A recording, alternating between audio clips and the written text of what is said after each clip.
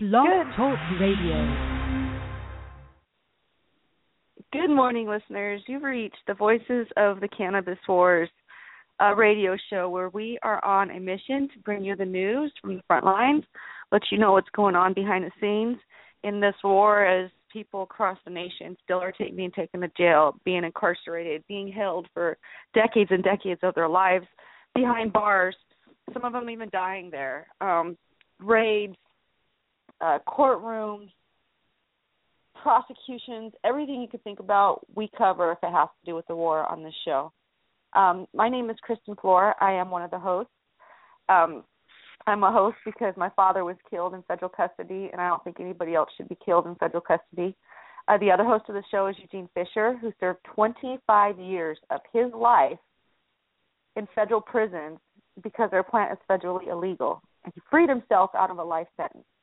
We also have Becca Nichols, who is screening all of our phone calls today. She's a volunteer. She's an executive director of the Human Solution, who helps us out. We also have Mindi Griffiths, who is the producer of this show. We'll be hearing from Mindi in and out throughout the show as she lets us know what's going on behind prison with her Mindi update. And she also does a lot of stuff for our prisoners, especially I know the news from last week. In case you didn't hear the news from last week, Chad Latham is free. She's a personal advocate for him. So it kind of inspires everybody to want to be personal advocates. We have a huge show planned ahead today. We've got some news that we're going to get to in just a second. But we've also got Amanda Latz, who is a Parents for Pot in Michigan chapter representative. She also has her own case. She's going to be our first guest of the day. We will not be hearing from Craig Cesal. However, we have a message for him as to why. And then we're going to speak to George Martorano, who's going to be a regular guest on our show with his own segment every single Sunday at 9:45 on the show. And then we're going to hear from Beth Curtis, whose brother is serving 2 consecutive life sentences plus 20 years for marijuana. She's also the founder of Life for Pot and has brought in all these stories. Her and Eugene, the other host of the show, has brought these stories of plant prisoners from behind bars to the outside world for us to know about them. And we're going to close up. We're going to do some open mics, so if anybody has anything to say, just hang in there. We will get to you. But first, I want to introduce you guys to the other host of the show. This is Eugene Fischer. Good morning, Eugene. Good morning, Kristin. Good morning, listeners. It's so good to be on another Sunday, and this is going to be a really good program. We're going to have my good friend and fellow man I was incarcerated for so many years, George Martorano, who's a poet. He wrote a new poem he's going to read for us when he comes on. Craig Cesal, I understand, can't make it today. He's a lifer doing life sentence for the stupidest charges. He wasn't even guilty of what he was charged. It's a marijuana charge, and he normally comes on at 9:30 in Pacific Standard Time. He won't be on today. But Kristin, I'd like to mention something to the listeners. Our group, VOW, is trying to get an initiative going with all of with the other organizations participating, all the advocacy organizations participating, where we would go to Washington, D.C., to try to see the president about changing, because the president can change the scheduling of marijuana. And we'd like to try to meet with him and meet with some congressmen. And this is the latter part of this year we want to try to do it. So that's going to be in the pipelines. It's something we're thinking of doing and getting going on it.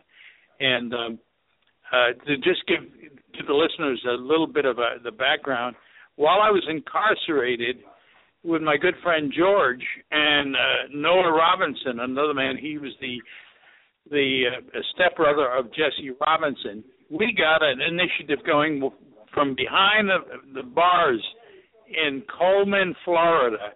We got an initiative going where we had people go on our behalf to Washington, D.C., and meet with the leaders of the Black Caucus and we tried to get a change in the parole system. We weren't successful, but we were successful in bringing the issue in front of Congress, and that's basically what we want to try to duplicate this time, but focusing on changing the schedule.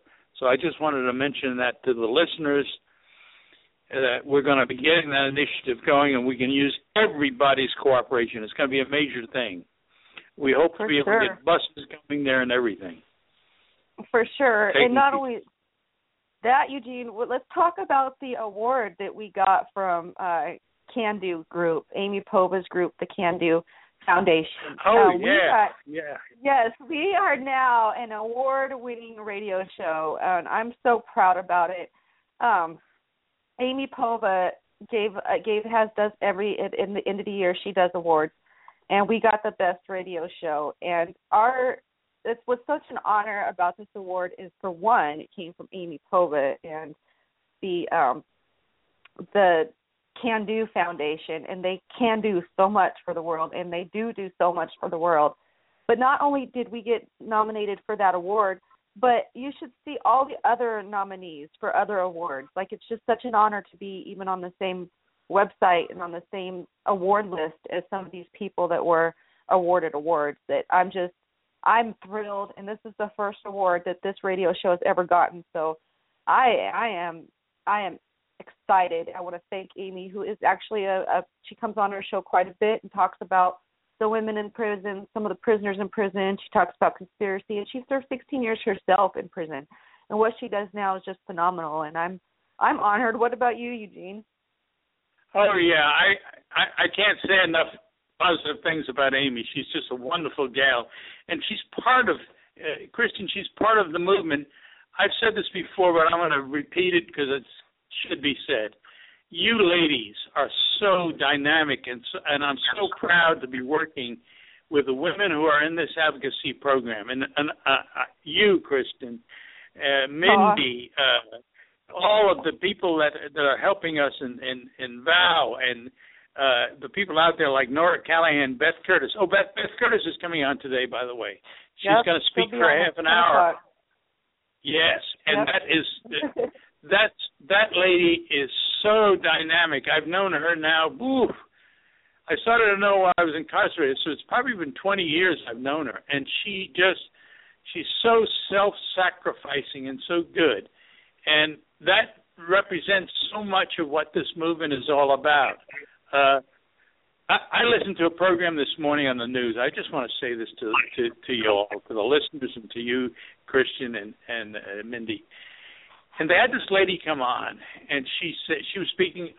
She's an ambassador from the United States, and she came on and she was interviewed, and they asked her about what she thought of how we could get peace in the world. And you know what she said?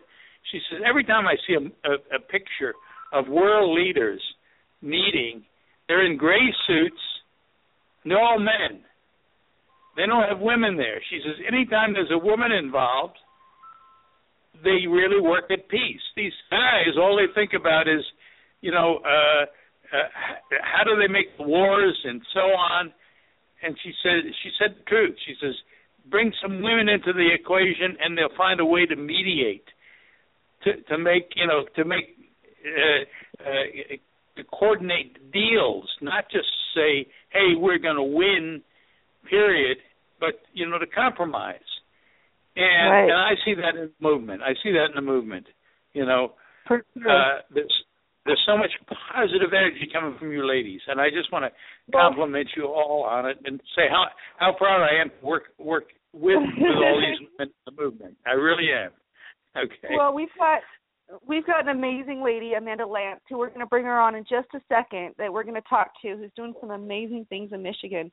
But first, I just want to let all the listeners know that Richard DeLisi, I know we shared it last week on our show, he was denied his appeal, and that as if the 28 years he'd served in prison in a state penitentiary in Florida is not enough, he was denied his release. So I was actually speaking with Stacy Tice this morning about the project. We're gonna relaunch the Richard DeLisi project, the Voices of the Cannabis War, And Stacy, she wants to be involved in it, and we're going to try to get his family members and his friends back involved and try to have an effect on the governor out there. Also, another tad bit of news is Lance was denied his all his motions to dismiss his case. So he will for sure be going to trial this week on the 7th. So if you're listening and you're from Washington and you have the day off or you can take a day off, please show up in that courtroom. It is apparent that we do not send a man to prison for 35 years to life in the state of Washington, which we call it legal in. So it's 9:10 now, so we're going to go to our first guest. I'm going to tell you guys a little bit about our first guest. She's personally a friend of mine. Not only is she a friend of mine, but she is an amazing activist who does so much. And in fact, she just became a Parents for Pot chapter leader in Michigan because she wants to end the war in Michigan. And where Michigan is a really bad place to be at, as Amanda knows herself, because she has an open case there. However, Michigan's terrible. The Duvall family has all been caught up in Michigan. In fact, Jeremy just got out a couple of weeks ago. His dad stays there, but Michigan's bad, and we have one of our people right in the front lines out there trying to end it for the families, for the children and the mothers and the parents out there. So I'm going to bring Amanda on. Where is she at? Amanda, are you there? Yes, ma'am. Good morning. How are you doing? I'm doing well. And yourself? I'm doing great. I'm so excited to have you on the show today, Amanda. I want to thank you for having me. It's an honor. Thank you. Amanda, this is Eugene. Eugene, this is Amanda. So that you guys know each other. Hello. Hi, hon. Hi. How are you, Amanda? I'm doing great. Thank you for asking. It's so good to hear your voice. I hear so many good things about what's happening in Michigan with you. I appreciate that. I'm working very hard. I have a pretty tough mission statement ahead of me, but if there's anybody that can get it done, I'm pretty confident I'm that gal. Well, tell us. I was telling all our listeners a few minutes ago, what impresses me so much about this movement, this marijuana movement, is the ladies involved. You ladies are fantastic. You make things happen that we guys can't do. And it's just that what you bring to the table is so overwhelmingly good and positive. I just wanted to congratulate you and all the women out there listening. Well, thank you. That's very kind of you. Amanda, tell us about, I want to know a little bit about your case that you got going on, but you brought up this mission statement that you're trying to fulfill. What's the mission statement, and what are you trying, and why are you trying to fulfill it? Well, as you had mentioned, I have a case. It's not open as far as the criminal aspect of it, but I am appealing it at a state level. Not the whole case as a whole, but I am appealing the judge's order to not medicate while being on probation. That's a huge issue within the constraints of Michigan. It basically comes down to what judge you have, what district you're in, and the nature of your crime, whether or not they let you facilitate your medical card. And that's how it's been since day one. The act was voted in 2008 and implemented in, I believe, late March of 2009. And it does clearly state in the act that unless a patient is currently incarcerated, no judge or person thereof the court shall infringe upon a patient's rights. It does also state that if you act outside of the medical boundaries, that you lose your caregiver status, and 63% of Michigan voters voted on that language, so I respect that. But what I don't respect and what I won't sit down and shut up about is that any judge can act as a medical professional and tell me or any other patient, card-holding patient, that they can't be a patient themselves. So that's where I'm at with my appeal. It's sitting in Lansing right now. I'm the third or fourth person that's attempted this appeal, and I've gotten 3 steps farther with it than anybody else has. My attorney is Joshua Covert. He's out of East Lansing, and he has been doing some phenomenal work in the state regarding actually changing the laws. He exposed months ago some pretty pertinent information about Michigan laboratories submitting false information on a circuit level. And he's also working on the M-Legalized bill. He was one of the founders of the language of that. And he also has been working very diligently putting an end to CPS and their dirty tactics in Michigan. A lot of people don't realize CPS is just like the Federal Reserve Bank. They assume that it's a government institution when in actuality they're contractual through the government. And Josh himself has had a run-in with CPS. Once he started exposing what they were doing, they actually came at his family and targeted him. So he's a great attorney. I highly recommend him to anybody in Michigan that needs a medical marijuana lawyer. That's really all he specializes in. He doesn't really take any other cases.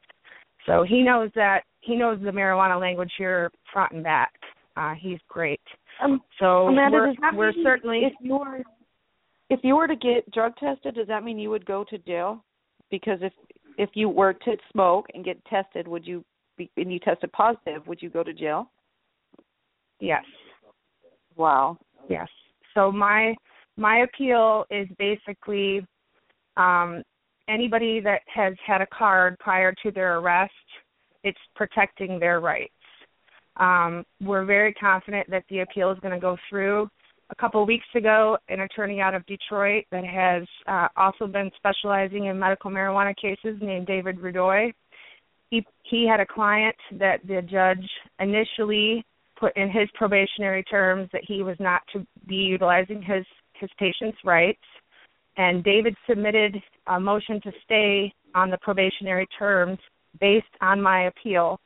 Once the judge looked over my appeal, he actually granted the motion to stay, and now the client is able to medicate while on probation until the outcome of my appeal at least.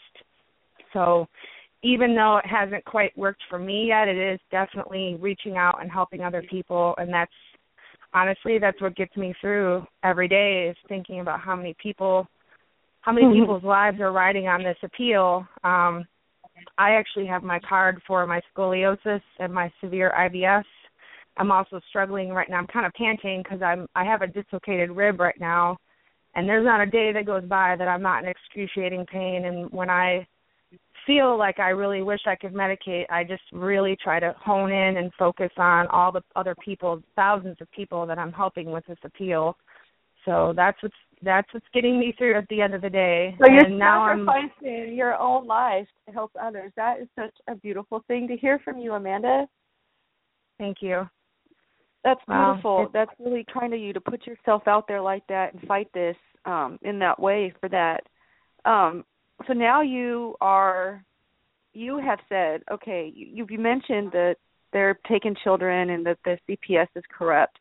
And then a couple days ago I saw on your Facebook that you said that you are going to be a chapter coordinator for Parents for Pot in Michigan, and the statement you made on Facebook was just affected me a lot, because to see somebody say, hey, I'm going to take this on, and it's a hard job. It's a hard job taking on, a whole chapter of a group in a state like that where it's pretty bad. Tell us about Parents for Pot and what's driven you to that point. I'm really excited just to know you, just because you're a chapter coordinator for them. I absolutely love them. In fact, I'm a member. Mindy's a member. Becca's a member. And we love Parents for Pot. But what are you doing with Parents for Pot? And what is Parents for Pot to the listeners that don't know? Well, Parents for Pot is a national organization. Our main objective is to end prohibition, obviously for families particularly. I think pretty much anybody that would listen to this show can agree on one thing. We might all have a different path of how we think to end prohibition, but we all could agree, number one, that society's really messed up, and you cannot fix the outside like that without fixing it from the inside out. So therefore, from the home outward.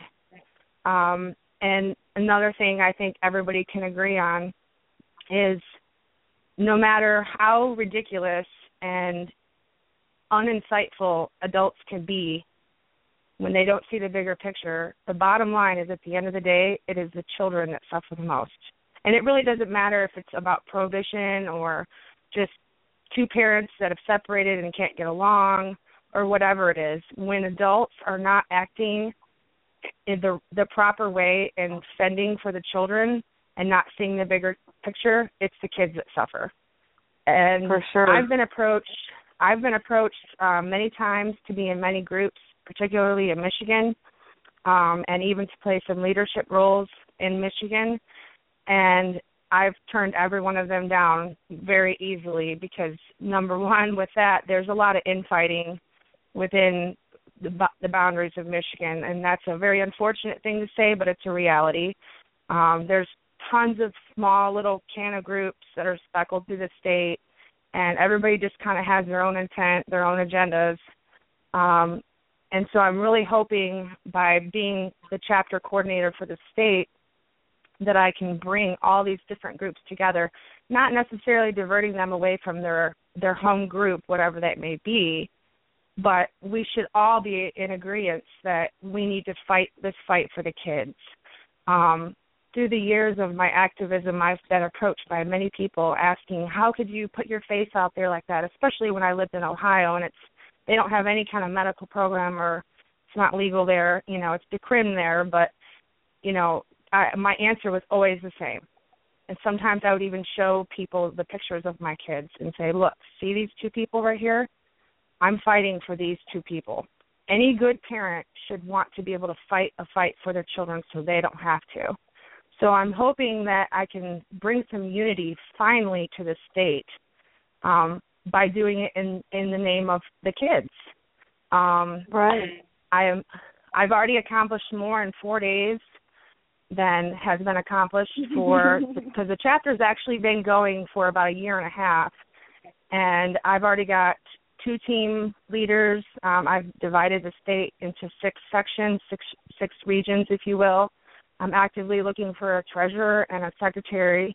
I already have a meeting place in the central part of the state. We'll be having a meeting once a month, and I'm ready to do this. I mean, there's been more parents that have went to jail for marijuana and more parents that have lost their children due to being patients since 2009 than there was in the 20 years prior.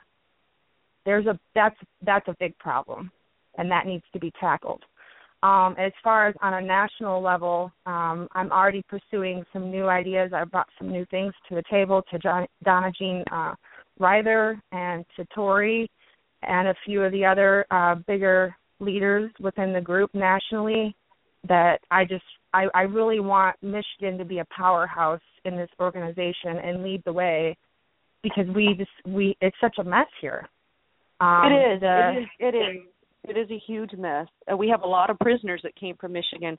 And one thing I want to mention, Parents for Pot, what they do for our prisoners' kids at the holidays is like putting a Band-Aid on an open wound and making it better is what they do out there. And I don't know about you, but I think Parents for Pot, because our Christmas drive, they help so many families and children of parents that were in prison for a plant or parents who have been suffering for a plant. So for you to be part of that group, it means a lot to the whole world. It does. Parents for Pot means everything. And to have you guys in Michigan where it's really bad is like putting a big old Band-Aid over the state. I'd love it. Right. Well, with my own case, I've seen my own children suffer more than I have myself even. Right. It's a grueling process to go through court proceedings. All the mornings, I had 11 appearances total. Every morning that I had to go and leave them with somebody else to get them on the bus, and sitting in court, even when the judge was talking to me, all I could think where my mind was at was, how are my kids doing in school today, because they know mom's in court. It's taken a huge toll on my kids, and honestly, my kids have been my biggest supporters. I've never shielded from my children what cannabis is, what it does for me. They both have approached me more times than I can count in the last 6 months since I was ordered not to medicate, telling me, that I'll make it and reminding me of how many people I'm helping and honestly crying with me and telling me that they want their mom back because it's hard for me to get out and physically participate with them and be the mom that they grew up with since I don't have cannabis. So honestly, I give my biggest props to my kids. I think they're just awesome people. And I know I'm raising two really strong little warriors, and I couldn't be prouder about that. Amanda, I'd like to make the observation in support of what you said. I did 25 years incarcerated, and my family, my kids, did that time with me. And it became my grandkids were doing the time with me, too. And I saw that over and over. The destruction to the family is horrible. And we got to support all the kids of anyone who's doing time. I agree with you 100%. The most tear-wrenching thing to see is visiting room in a prison when the children come in to see their parents. It's just, I wish every American could just witness that and then think again about sentences and so on. I also wanted to make this point to you, too. I want to reinforce what you're saying about the civil suit. All the geniuses of law, I'm not a lawyer, but I became a jailhouse lawyer in my time in prison, and everyone told me you can't win a criminal case with a civil case. And you want to know something? I got out of prison on a civil case. I brought something I couldn't bring in a criminal case in a civil case, and I got out. So don't demean anyone ever demean the civil process and how it can affect the criminal. It can. Right.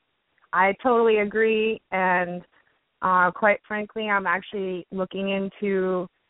I'm trying to band with one of the American Civil Liberty Union attorneys here in the state, and I'm actually looking at a huge class action lawsuit against the state, against the two counties that participated in my probation, along with the judge, the clerk, and the transcriptionist.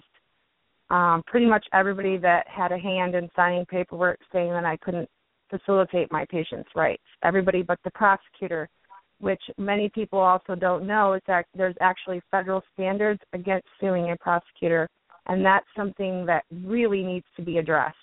I heard you earlier talking about going to Washington, D.C., and approaching the president and Congress regarding changing scheduling. This is something that also needs to be done at a congressional level. That needs to change because the prosecutor actually has more say in what happens in a criminal case than even the judge does. Essentially, the judge is a puppet and hands down the sentence according to the prosecution. So that's something that really needs to be addressed, and that needs to be addressed because they need to be held responsible for their actions. Well, we're going to be working on it, and we just can't do it ourselves. So we are reaching out. We're trying to get all the prisoners together.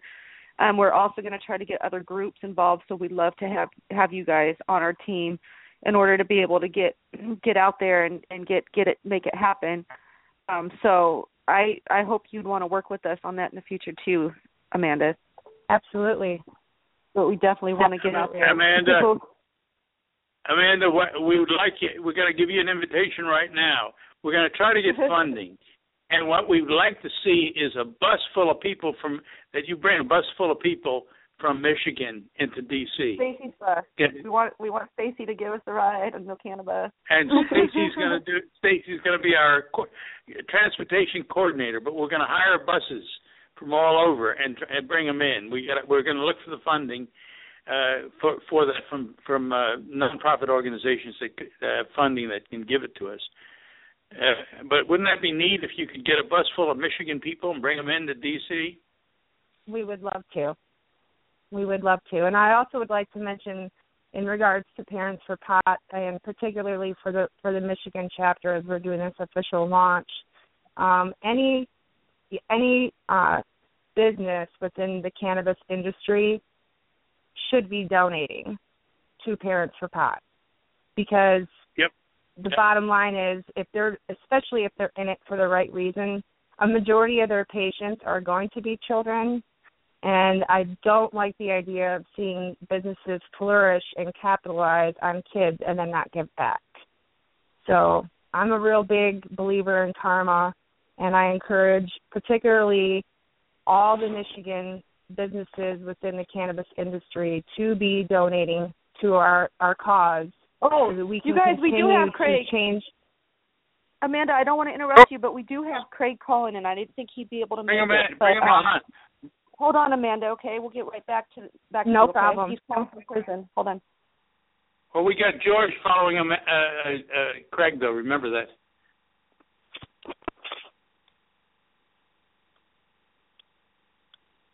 We're waiting on Craig Cesal right now. Kristin is bringing him on, and I'm just filling in while that's happening. We were interviewing a very great advocate. Good morning, Craig. Hello? Good morning. I didn't think you were going to. Mindi said you weren't going to be able to make it in. No, but our phones weren't working, and they weren't expected to work until Monday, but they started working last night. Oh, cool. Good morning, Craig. Hi. We were just Good morning, talking. Chief. We were just talking to Amanda at Latz. She's just stepped up in Michigan and said that she wants to be a Parents for Pot chapter coordinator. So we were hearing all about what was going on in Michigan and what she was doing out there. But I read a message that you sent Mindi about your diet this week. Yes, actually it's for a couple of weeks, maybe more. Oh my God. I can guess it's bologna sandwiches. It's bologna sandwiches, Craig? Yes. Yes, bologna sandwiches and chips. I used to hate those bag lunches like you can't imagine, like you do. I used to hate them. They were the worst food in the world. Yeah, you're absolutely right. But what they're doing here is they're apparently a bunch of officers are going to be out for retraining during January. So they're not allowing overtime, so therefore they don't have the staff to do a lot of things. So they won't be cooking us any supper. We won't get supper, but instead, with our lunch, we'll get a bag with a bologna sandwich and a bag of chips, and they say that's your supper. So you get lunch plus the bag of chips plus the bologna sandwich. Right, and that's instead of supper, essentially. And a bunch of other things. There's no law library and some other things because they say they just... This call is from a federal prison. They just don't have the staff to man these areas, which that's quite a change. It's a very simple solution, Craig. Let's get some people loose from prison. Then they don't need so many people. I agree. There's much too many people in prison, especially serving terribly long sentences for marijuana and even other drugs. As you know, I have a very solid complaint to why do people on drug charges have sentences much longer than the people that commit violent crimes? It all started with Richard Nixon when they started this war on drugs, and all of a sudden we've got half of our prison population that are made of drug offenders who haven't hurt anybody, and of those half of them are marijuana offenders. It doesn't make any sense. Like I say, the guideline for rape for a first-time offender is 33 to 41 months. The guideline for marijuana is 121 to 151 months plus enhancements. Now, Greg, I would ask you the question. I would ask you the question. When you look at this, and you're right, it makes no sense. It's almost like people have decided that's a way to build prisons and keep people incarcerated. Don't you think? That's absolutely true. Another thing you'll notice is, especially over the last 10 years where they've went on a huge binge to build all kinds of prisons, the prisons were generally put in the poorest parts of the country. There's prisons all throughout Appalachia and some of the really poor parts of the country. So really, it's really like a welfare system. It's to make jobs for all these people in these really depressed areas.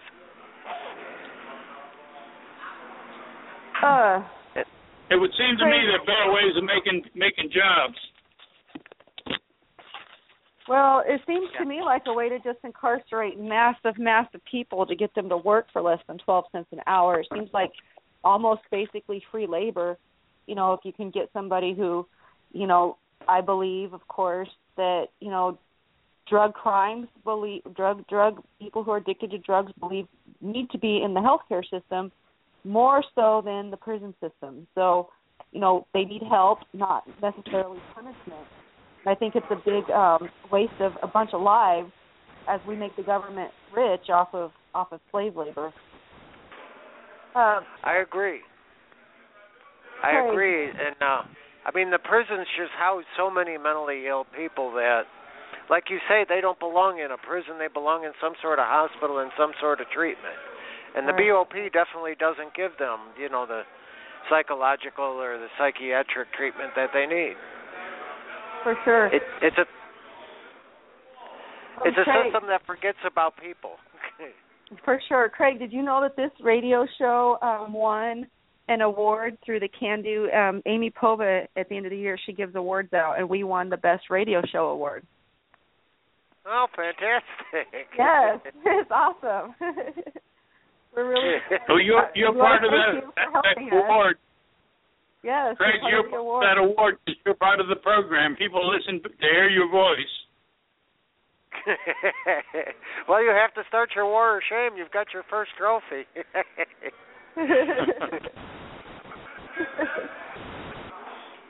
But you are making a difference. As you notice, there's, even during the political campaigns, there's more and more talk of mass incarceration and what are you going to do about it. And, for instance, the Clintons spent a bunch of time backpedaling against all the mass incarceration that occurred during the Clinton administration back in the 90s. And they're really backpedaling. Even Bill Clinton said that, you know, in retrospect, I believe a lot of that was a mistake. Big mistake. I agree. I was incarcerated while that happened. Everyone thought he was going to bring a change, and he didn't. It was a change for the worse. But I want to make this comment to you, Craig. I was just speaking to Beth Curtis, who you know well, and she's going to be on today, by the way. She mentioned that she just went to New Orleans on a conference with the Koch brothers. Now, for all our listeners, people out there, the Koch brothers are one of the biggest donors of conservative causes in the country. I want to repeat that. One of the biggest donors. They're two of the wealthiest Americans there are, and they're among the biggest donors to giving funds to conservative movements. And guess what they just did? They sponsored a program in New Orleans in which Beth participated, and they flew people in from all over the country to talk about changing the marijuana laws. I want to repeat. They flew Beth in, and they put people from all over the country talking about this very thing and about how our judicial system was misfocused, completely misfocused. Also, for everyone's knowledge and understanding, President Obama said in the last year of his This term, call is from a federal prison. one of the primary focuses he is going to have is on changing the judicial system. And it's a very simple answer to all of that. We're doing something wrong when we have the greatest number of people in the world incarcerated. America, the land of the free, incarcerates more of its citizens than any other country in the world. Something's wrong with that equation, don't you think, Craig? Absolutely, and you've probably seen the statistic that the United States holds 5% of the world's population, yet 27% of the world's prisoners. That's a stark contrast, especially when we look at some really out-of-control countries like Somalia and the likes of that. But yet the United States holds 1/4 of the the world's prisoners. And you have to ask, what is it really accomplishing? What did putting me in prison really accomplish for the American people, other than I've probably cost them, between my incarceration costs and prosecution costs and all that, I've cost them the better part of $1 million instead of paying taxes like I was up to the day I was arrested. So, I mean, it's really a misdirected program. Originally, the war on drugs was to stop violent crime. It didn't work. The war on drugs and all the laws that they perpetuated behind it, yes, it put away people longer in prison, but it also, drugs proliferated. There's actually more marijuana and more of the other drugs, and they're cheaper out there now than when they started the war on drugs back in the 1970s. It certainly failed. Taking away people's lives with life sentences for marijuana and 30 and 40, 50-year sentences for other drugs, it just doesn't make any sense, and it doesn't work. And I think the rest of the world has proven that, where they have, it's harder to get drugs there, and they have a whole lot less people on much, much, much shorter sentences for drugs. So our war on drugs has failed, and it's about time they admit it and start over again. Wow. Craig, I'm wondering, it's 2016 now, and you're eating, you're going on probably your 14th year in prison. You're eating bologna sandwiches. You don't have access to your children. You don't have access to women. You don't have access to the internet. You don't have, you can't leave to go to the grocery store. All your freedom is gone. All of it. And been calling into the radio show, not this one, but the Human Solutions show now for a couple years, trying to get yourself freed. And in that time, we've gathered letters for you at events. We've held signs for you. We've talked about you. The president has stacks of letters that across, not just us, but people from across the nation have gotten signed. If you could say, if you think you're going to get free this year, would you say, yes, you're going to get free this year? Because I'd say that you are. We just got 3 other prisoners freed, and I'm hoping that the next batch of letters that President Obama, the next batch of clemencies that he gives to people, I'm just hoping that one of them is going to be you, so that you don't have to spend the rest of your life eating bologna sandwiches, not being able to go to the grocery store, not being able to do anything that we all get to do sleep in your own house on a daily basis. I mean, I'm when you think about, okay, you're in prison, and we hear you in prison, it's got to click somewhere around the world that you need your freedom back, and it's not fair that you're in there. Hopefully that will be this year. I'm just laying out the scenario for everybody to grasp that he needs to be freed, along with all of our other prisoners, instantly. It's 2016 now. And I think you've heard that the letters are making a difference already.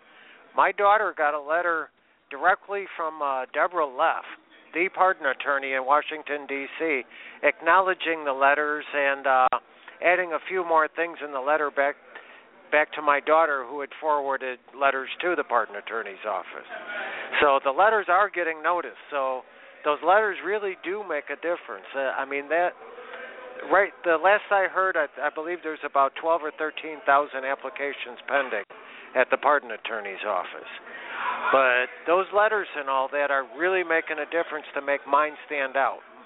Because mine, the pardon attorney sent a letter to my daughter. So my petition is getting noticed because of the letters that you've orchestrated. And it really does make a difference. Well, I hope you're next, Craig. I hope you're next. I'm thinking about it. I mean, I don't know how often he's doing his clemencies, but from what I understand, he's going to release like thousands and thousands of prisoners. So, I mean, I just hope your name is on the next batch of prisoners, because you really do not deserve to be there any longer than you already have. Well, as you know, when they started the Clemency Project initiative, there was talk about releasing up to or about 10,000 prisoners. And so I'm really thrilled about that. So far, the president has released, I believe it's 184. And And he is pushing, or the White House pushing, and so many groups are pushing for the pardon attorney's office to expedite a whole lot of petitions. So I hope I'm there. I hope John Knox is there. I hope so many others that really don't need to be in prison, and it's not in the Americans' interest for us to be in prison. Hopefully we're on that list. And I am really excited. I really believe this will be the year. I cannot wait for the day that you can call into our show and it not be from prison. Like, you're still good when you get out. You're still going to have your 15 minutes, but it's going to be on your terms, not their terms. Right. As you know, I'm excited about the efforts of Gene and Mike, and I think that might actually have more possibilities than even the president. I'm really excited about that. Yeah. But the phone's going to hang up, and I'll be on email to you about that. Craig, I'll be on the email to you about that. Okay. I think he's getting cut off, Christian. Okay, listeners, that was Craig Cesal, who has served 13 years out of a life sentence for marijuana, and he never even got caught with any marijuana. So, I mean, it shows that the conspiracy laws, which you can, hopefully we'll be having a show about conspiracy coming up. Yeah, Eugene? Christian, I read his case. Wasn't that he didn't get caught with any marijuana. He wasn't involved in the marijuana business directly. He was repairing trucks that had been used by other people to smuggle marijuana, and for that he got a life sentence. And I want to say this, mathematically, Christian, if we take an average of $50,000 a year to keep a man like Craig in the institutions he's been in, and he's been down 13 years, the government already has spent almost $750,000 in prison costs on him. Right. Well, to say nothing of the cost of trial and everything else. Well, we've still got Amanda Latz on the line. Oh, she disconnected there, so I don't know. George is on right now, okay? George is not on right now. George has not called in yet. I thought he was. Okay. George has not called in yet, and Amanda has dropped off. So I just want to say a conclusion to Amanda's interview. You guys, that was Amanda Latz you were hearing earlier, and if you want to go to help her in Michigan, you can Google her at AMANDA. That's Latz, L-A-T-Z. You can let her know that you want to help in Michigan, and she will coordinate your effort. So check her out. While we wait for George to come on, I think we're going to bring Mindi on for her Mindi update. She has lots of news right from the front lines from the prisoners themselves. And some news going on in Idaho she's going to tell us about. Good morning, Mindi. Are you there? I am. Good morning, Kristin. Good morning, Eugene. How are you guys? Good morning. We're doing great. Well, I guess I'll start with out of Idaho. A lot of people might already know this, but Sarah Frank from Moms for Marijuana organized a smoke out at the Capitol building, which happens, all over the country in lots of different places. There was one here in Oregon as well. But she apparently was arrested and charged with misdemeanor charges of possession of marijuana and paraphernalia. Was released, and it looks like if the stories are right that I'm reading, she's facing her court appearance on January 19th, and knows a misdemeanor charge. She's probably not facing jail time, but this is right up all of our alleys. So if you're anywhere near Idaho, get to that courtroom, stand up with her. She stood up for us on those court steps and took the hit, so it's our turn to stand up for her, in my opinion. So I just wanted to throw that out there. Let's see, what else is going on in the world? I wanted to bring attention to Chris Martin. He is a POW in Arizona. He's in a state facility there. And his family has been denied visitation, his wife. She was a co-defendant in the case, and because of that, from what I understand, the judges and the system will not allow him to get visits from her. So he hasn't seen his kids and his wife for months now, and he's still facing a little over a year of time. So any support or efforts you can give to him and his family is greatly needed. You can find there's a free Chris Martin Facebook page. You can also Google him on or look him up on Facebook, and his page is still being run by his wife. So there's plenty of ways for you to find Chris Martin. I really highly encourage people to write to him. He does not get very many letters. Farrell Scott, he is a federal prisoner in Pennsylvania. His birthday was January 2nd, and I just want to make sure and send a big shout-out to him and his family, that they were a family that Parents for Pot supported for the first time this year. And it was his grandchildren who ended up receiving the gifts that people purchased through Parents for Pot. It was beautiful. Yeah, absolutely beautiful. So I just want to make sure, and happy birthday to him. I wanted to bring up Scott Walt. We've been talking about him a lot. Scott is at the end of his 24-and-a-half-year sentence. 24-and-a-half, a quarter of a lifetime. A quarter of a lifetime. Eugene knows how to feel. Yeah, exactly. He is being released because of time served, and he has had some wonderful help and advocates out there collecting clothes and helping him find a place to live and vehicles. Stacey Tice talked about this a couple weeks ago. You can also look him up on Facebook, and there's plenty of ways. As also, there's a GoFundMe if you're interested in help supporting his transition. But I'd like to encourage people to also reach out to him personally, even if you can't afford to send him money or to get him clothes or anything like that. Once they get out, what friends do they have? So, reach out to Scott Walt if you can. In Oregon, there's been a couple things going on. First thing is our beloved The Other Spot. Chris and I rave about this place all the time. Oh, I'm sad to say rest in peace to The Other Spot. They have been closed. Not necessarily because of the laws. There was more complications due to the place that they were renting. The landlord didn't keep it up, and so they had some issues with that too. So it was a combination of things, but The Other Spot is closed, and we're still waiting to see what happens with the rest of the cannabis cafes and smoking lounges now that they're trying to make it illegal to have them here in Oregon. And lastly, Christy Groshi. This is a lady that I wrote about back several months ago in the Northwest Leaf, and she had over 30 miscarriages prior to her using Rick Simpson oil or fecal oil or however you want to call it. She started using this medicine to help her with other ailments, and as a result, she was able to carry a baby. Last time I talked to you guys, she was about 20 weeks along, and I just want to let you know that the baby has been born. He was a little premature, but he is now home, gaining weight, healthy and happy, and cannabis does save. And in this particular case, her doctors encouraged her to continue to use cannabis, and she was not given any hassle about being a cannabis consumer and a mom and giving birth to a baby in a hospital. And so many people are afraid of that. And she's a success story, so I just wanted to make sure and point that out. But that's what I got for today, Kristin. Yay! Well, thanks, Mindi, for your update.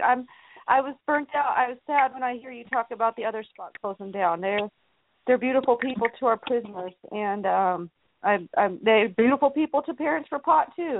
That's the other side of it. The freedom, the people that are prisoners leave behind, little ones. The Parents for Pot had their meetings there, and then Parents for Pot, invited me as one of their members to come in and talk about prisoners, and I mean, it was just a great way to network with each other to get information and support, and so for it to not be there anymore is discouraging for me.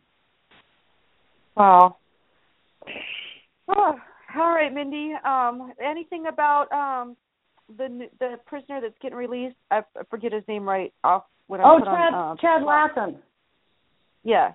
Chad Latham. Yes, He is at his halfway house, and he has a Gmail account. It was so exciting. He sent me an actual real email, and he was very happy that he was getting a couple hours out of the halfway house to visit with family. And it sounds like his transitioning into the other side of the world is going well. He's blessed. He's got a lot of support and his family has been there and close to him. You know, him in Tacoma, their family in Tacoma, and him in Sheridan, Oregon was really only a handful of hours compared to across the country or several states that many people have to go through. So he was able to maintain those connections and that support system in a way that not all of them do. And I'm really hopeful that that's going to help make his release that much better. Well, that's cool because, you know, I'm from Tacoma, and here we've got a man who was granted clemency by President Obama, the President of the United States of America.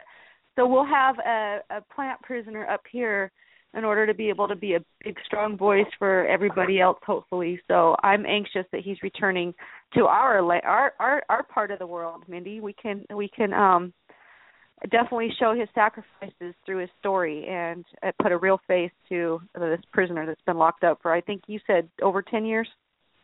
Like 13 years or 14 approximately years? 10 years. I believe he had a 14 or 15-year sentence, and he was released 2 years early is the way I remember it.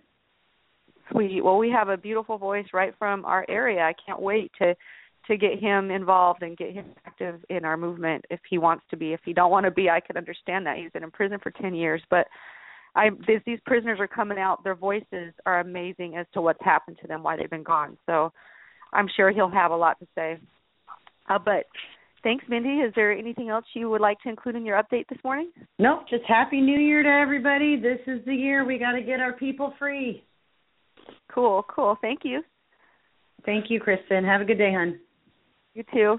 All right, you guys, while we wait for George to come on, we're going to talk to Stephanie Landa, who is also a big Band-Aid for our war, who raises commissary money for our plant prisoners who are behind bars. And this year around Christmas time, she raised a couple $1,000s. So while Parents for Pot were taking care of the children, Stephanie was taking care of their family members in prison. So I want to put Stephanie on while we wait for George and while we wait for Beth Curtis to call in. Good morning, Stephanie.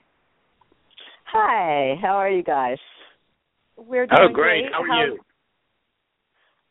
I'm great. Everything's going okay. We're having a big push.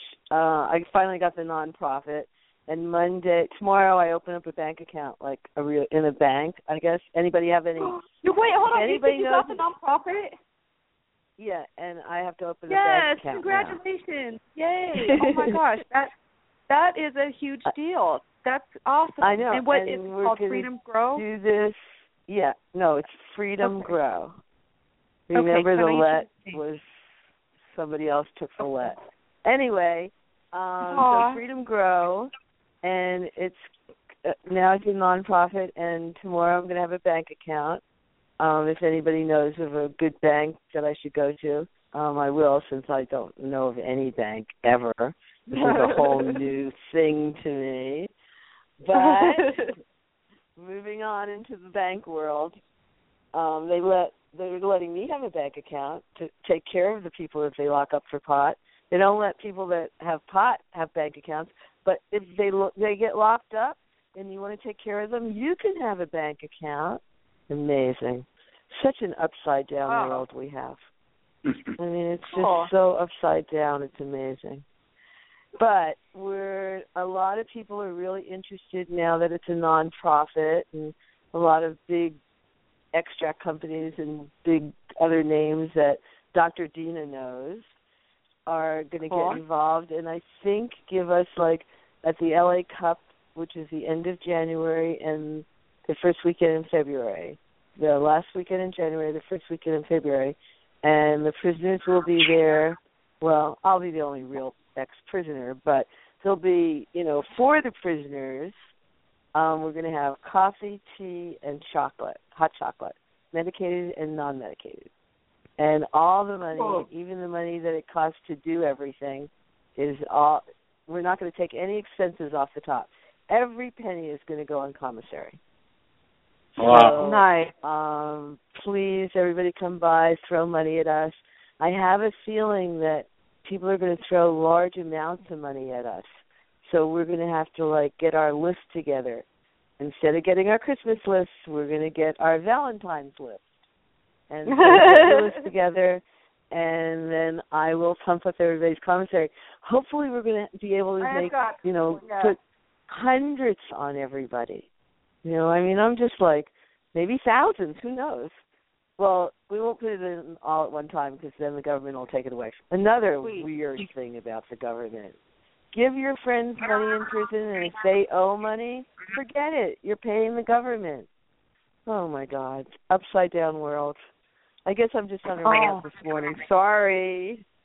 But, I've decided that I just don't understand.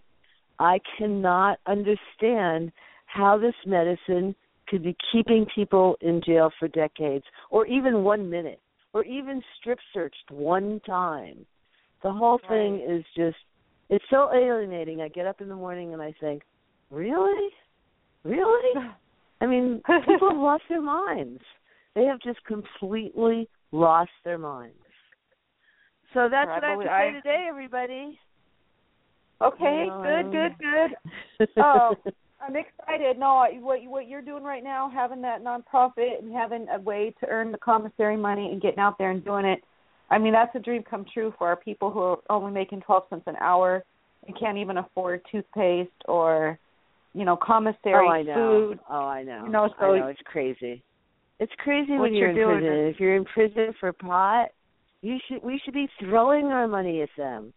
And, of course, I love Mickey Martin. Mickey Martin gave Sherry and I an honor of being inspiring. We're like, aw, and they gave your radio show an honor. How great. That's so great. Yes, They gave everybody I like honors. And I know. And then they gave everybody I didn't like honors. It was great. Hats off to Mickey Martin. I have to say that, how many people have the fucking guts to come out and say what they're really thinking? Not that many. Right. I have to tell Mickey what I think so that he can tell other people. He's the voice. He's the one. I know, he's a great voice because he really does even things out. It's like, and even the people that got horrible awards, they really have to think, wow, I'm doing this? They probably don't even think that, but they should. It should be like the wake-up call for them. For sure. So, Stephanie, where's everything in Washington? Well, that's what I was going to say. Is I want to help. We got these events out here that I go to quite a bit, so I'm wondering what we can do at our next event to help raise commissary money on a national level for our prisoners for Freedom Grow, so that we can contribute to the pile as well. So think of some ways to put hot chocolate seems to be a winner. Okay, well, nobody minded that it was like $5 for regular and $10 for medicated, and it seemed to really work. People just were so happy. And it was so yummy. Sherry made it. It was yummy. You can put us to work. I mean, yeah, she made all the chocolate, and then just some of it was medicated. Yum. And she is Cannabis Sherry. She is a cook with written cookbooks to be able to get some of her hot chocolate on behalf of our prisoners and help them with commissary at the same time. It just sounds like everybody wins. Yeah. We only had about 12 pounds of the Blazers Cup, and we ran out. And we ran out the first day. And so now she's making 100 pounds for the Cannabis Cup in L.A. Kristin, come down and help us. When is it? When is the Cannabis Cup in LA? It's the last weekend in January and the first weekend in February. It's 2 weekends. So I would love you could help us any day. And come down, please. We need help. Sherry and I are like, but it should be I mean, they give us a quarter. Oz gives us a quarter of their booths. So, the prison outreach is a big part of the whole thing, and it's in the medicated area. So it's very exciting to have a nonprofit in an area that the booths are like tens of thousands of dollars. So we're lucky. We're so lucky. Yeah. Dr. Yes, Dina, Mindy's on the Beck, back end saying, Mindy's on the back end of the web on our site here saying, I want to help. I wish I could go. So maybe me and Mindy can find a way to drive down there or something to get down there. But yeah, I would love to go down there for that and help out with raising thousands of dollars for prisoners' commissary money. Heck yeah, I know. I'll do my best. I know. That's what I'm saying. Come down, help us, because it's like. I want you to. We'll do that. And then you could announce it for the next 4 weeks on your radio show that you're coming down to help, and people can come down and meet you. Yeah, I have lots of friends down in Southern California that I'd love to meet up with too, so they can come and see me there. Right. Well, thank you. Could bring in money. For sure. Well, thank you, Stephanie. We've got an interview with Beth Curtis, who you are good friends with as well. Hi, Beth. I love her. In fact, while we're waiting for George Martorano to call in. Let's put Beth on the phone right now, and we can all say hi, and then we can start our interview with Beth. Good morning, Beth. Hello. How are you, Kristin? We're good. We've got Good morning, Beth. Good morning. And is Eugene there too? Yes. Eugene, good morning, Beth. Good morning. Good morning. So good to hear you. Well, it's good to hear you. I woke up this morning and I lost my voice, so I know. I'm lucky to be talking. I've been gargling with everything and just using the honey and lemon, and so it's not good, but it'll do. Okay. I just want to say, Beth, there's a lot of people listening to hear you because you got a lot of admirers and people who love you are tuned in to listen to you. Well, thank you. I love them too. I want to introduce you to our listeners. For our listeners, Beth Curtis is an advocate for our plant prisoners and has been an advocate for our plant prisoners for basically about 25 years, since I know of the early 90s, because her brother went to prison. And her brother, and Beth, this blows my mind every time I have to say it out loud, is serving 2 life sentences plus 20 years for our plants. And I believe he's been locked up since 1994, and today is 2016. So Beth has made it apparent to bring other life prisoners to the front lines, stories, and her website, Life for Pot, and worked with Eugene while Eugene was in prison to come up with a list of our prisoners who are serving life sentences. So for our listeners, Beth Curtis definitely has been there for decades, doing what we should have all been doing for decades, and that's bring attention to our people serving long sentences for marijuana. How's that going, Beth? It's 2016 now, and some of them are getting released. How's that? It's very hopeful right now. That's true. Eugene probably was besides my brother, one of the first people I put up on the Life for Pot site, and he actually helped me find a couple other people that were serving life sentences. Now, when I was looking essentially for people who had definitely life sentences, life without parole. Since that time, I've expanded a little bit and now have de facto life sentences. And because if you're 40 years old and you get a 50-year sentence, that's essentially a life sentence. But or like my dad who got sentenced to 5 years, but his life wasn't even long enough to last 4 months. That is when your lifespan is longer than your sentence. That's true. That's absolutely the case, and it's tragic. And your father's story is very sobering, to say the least, that can happen in the United States. Okay.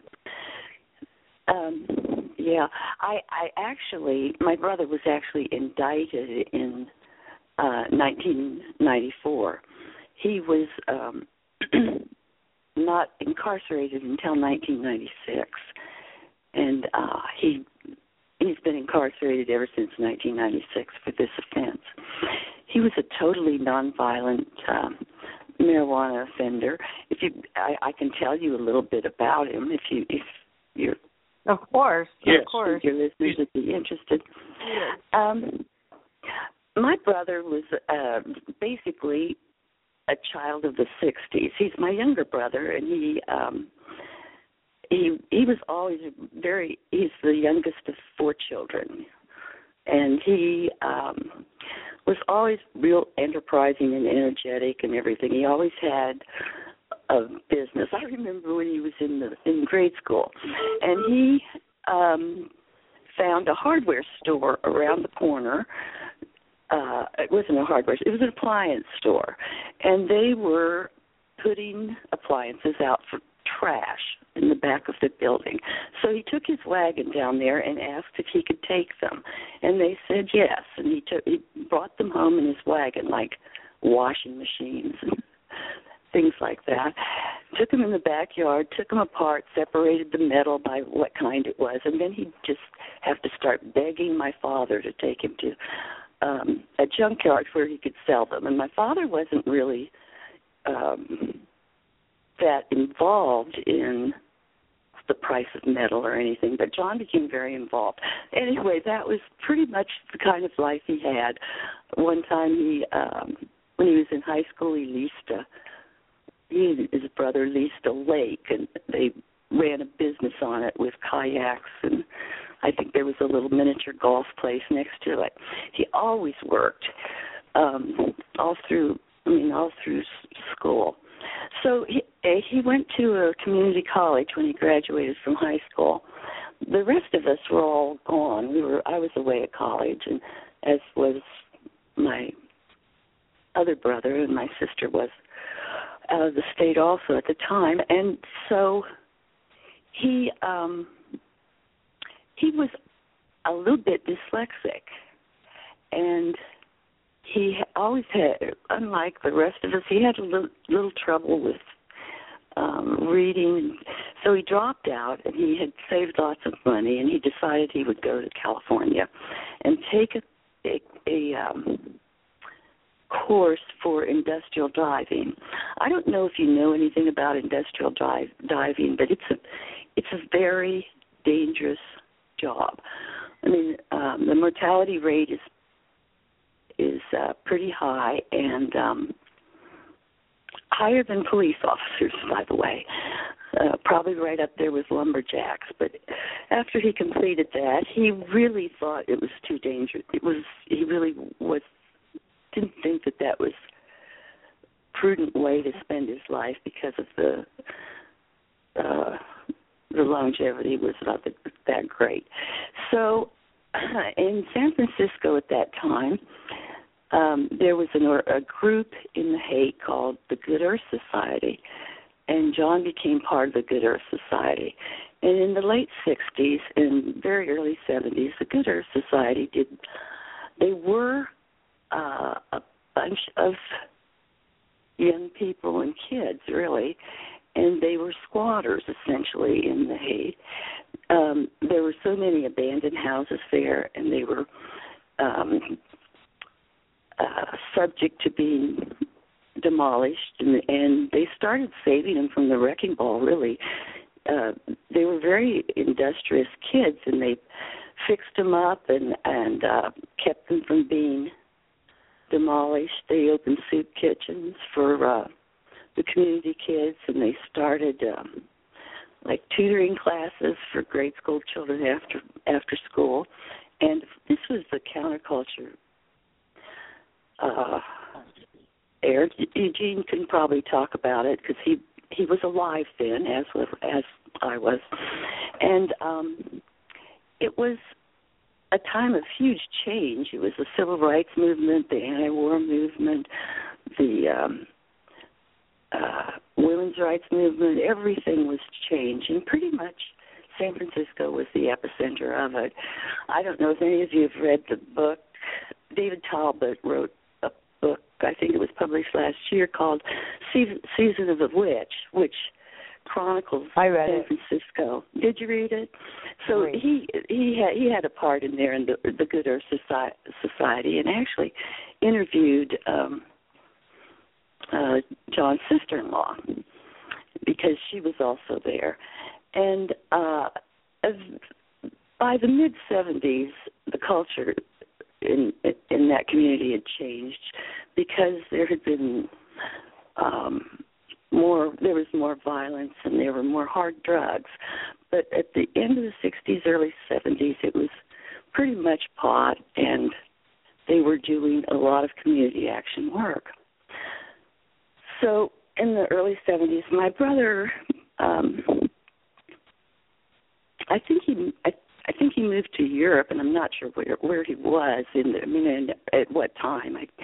But he traveled a lot. He loved Canada, British Columbia, and he'd go there to fish. And also it was the time when people were making treks to the Middle East, like Mia Farrow and rock stars and the Beatles, and we're all going to the Middle East to on spiritual journeys, and John spent time there. So, of course, during that time, he was involved in some marijuana distribution and stuff like that. It was kind of culturally what a lot of people his age did, and there weren't huge penalties for it at that time.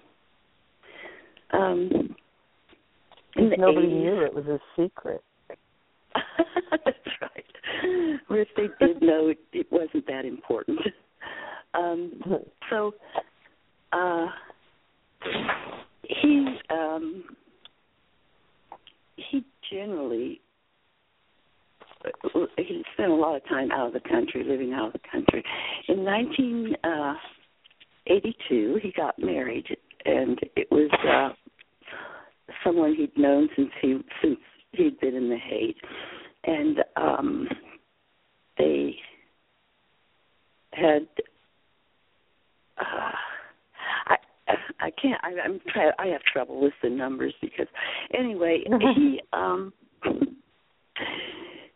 he continued being part of a loose group, mainly in California, and he always described it as like a pickup basketball game. People would rotate in and out, and somebody would have a niche field of expertise. That's in importing. He largely imported into Canada or to Western European countries. And then when mandatory minimums came or just after the mid-'80s, John decided it was very dangerous and it was not something that people should do. So he told everybody, and he thought that he was out of the loop, and he told everybody he was not participating ever, and got on with his life. And he, in 1990 or 91, he and his wife, and by then a very young son, moved to Hawaii. And because his wife was accepted into a PhD program there. And in 1994, two friends from San Francisco were indicted in the Northern District of Florida, and that was how he was indicted as a co-conspirator in that case. And it was a huge case, and it went over like at least a 20-year span, and there were hundreds of people.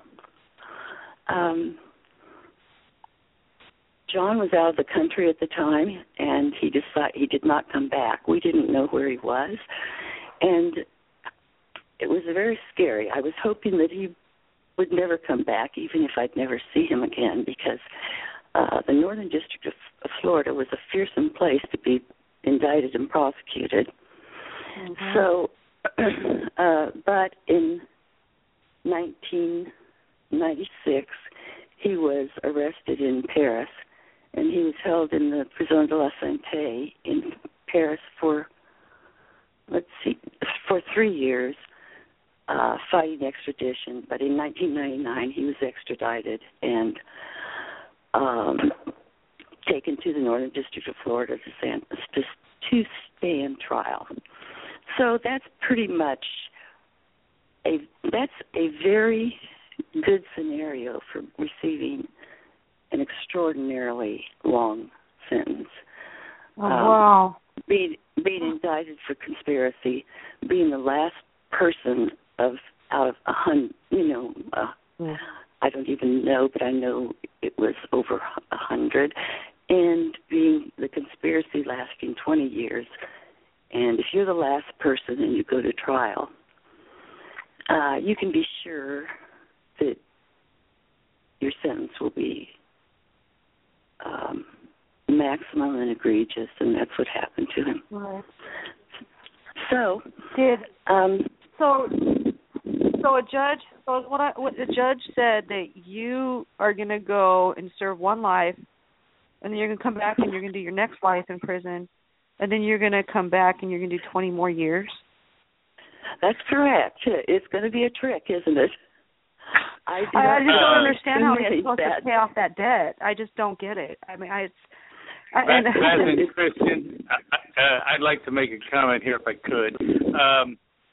Beth, and by the way, listeners, I've known Beth for, I guess it's almost 20 years.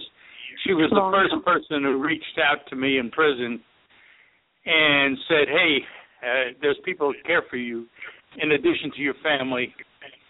And I can't say enough for this wonderful lady. She was a voice of compassion and understanding. And but I want to say something on the sentencing that you raised, Kristin, on the way they prosecuted your brother, Beth. It's so stupid, the whole thing. Instead of going after real criminals who harm people, they've gone into this marijuana thing, and it was a big deal, Beth, because I'm of the same period as your brother. It was a big deal to get these people and pull them back into prison and waste all those resources putting them in prison for something that was part of our culture back then. You know what I'm saying? Listen, there was marijuana flowing all through Florida. And I'm going to tell you the truth.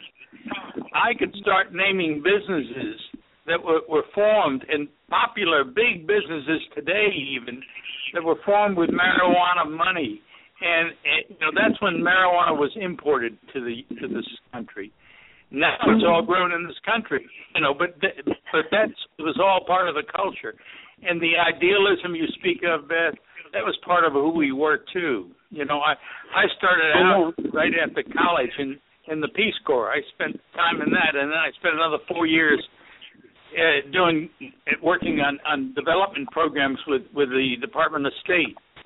It was a period of idealism. It was the thing that John F. Kennedy said. Ask not what your country can do for you, but what you can do for your country. And there were young people who went all over the world, young Americans, and they did it in the United States and in other places. And that was part of our culture. That was all part of our culture. But Kristin, the judge that did this and the sentencing that did this, you're absolutely right. You say 2 life sentences plus 20 years. What do they think? This man is so dangerous that they never want to give him the possibility of getting out of prison? Yes. He was in the marijuana business. No one got hurt. Listen, people, no one got hurt. You guys, the possibility of him getting out of prison is real. The governor could the possibility of him getting out is real. The governor could pardon him any time. He is a federal prisoner, and that the president, like Eugene. Yeah, the president could, and that's we what have gotten we're hoping tons for. of letters. We've got hundreds of letters for the president asking to release him. I know. They're at the pardon attorney's office. This is something Eugene knows that probably lots of people don't. John is still housed in a high security federal prison because not because he has been in prison for it'll be 20 years in I think April or May, and never had a single incident, but he's in a high security prison because of the length of his sentence. And if you want to think about what waste is, that pretty much says it to me. To keep someone in high security. Beth, they did with me same thing they do to your brother. When they moved me, they put me in a black box, which is a special apparatus they put on your hands, and they would isolate me and so on. And the guards even would say, "What's this all about? Why are we doing this to this man?" Everyone would question it, but man, they kept me. They put me in a medium facility at first when I started my sentence, and then they said, "No, that's not enough for him. We're going to put him in the highest security prison." The first one I went to was Lewisburg, first maximum security. And I'll tell you, Beth, when I got there, I was scared. I looked around. I said, "Who are all these people?" It's frightening to be moved. Yeah, you don't know where you're going or who they are, and or if you're going to even have a bed, or if you'll be sleeping on a floor someplace. And sometimes those transports take weeks, and during that time, all your legal documents are pretty much in jeopardy, as you know. I mean, you don't know if they'll be there when you get to wherever they're taking you, and it's a very, very kind of draconian thing. So, and anyway, I started Life for Pot. And I was just reading this morning on a website that there's a lot of talk now about criticism about using the word marijuana instead of cannabis. Well, if the word marijuana is out of favor, pot definitely is verboten, I would think. And it was a little bit of a problem because people did talk about whether or not Life for Pot was something that we should even, we should be saying cannabis or marijuana. It all means the same thing, though. It all means pot for me. I know. I'm very glad that I use pot because it resonated with so many people, and then other people have said, well, in the old days they called it weed. I didn't really think about that, but it could have been Life for Weed. So, but it is Life for Pot, and people who are helping all the inmates on the site don't seem to mind that it's maybe politically incorrect in some circles. I don't know. No, I had a website that was no jail for pot. That's great. Yeah. So, so I agree with Life for Pot. Well, you guys,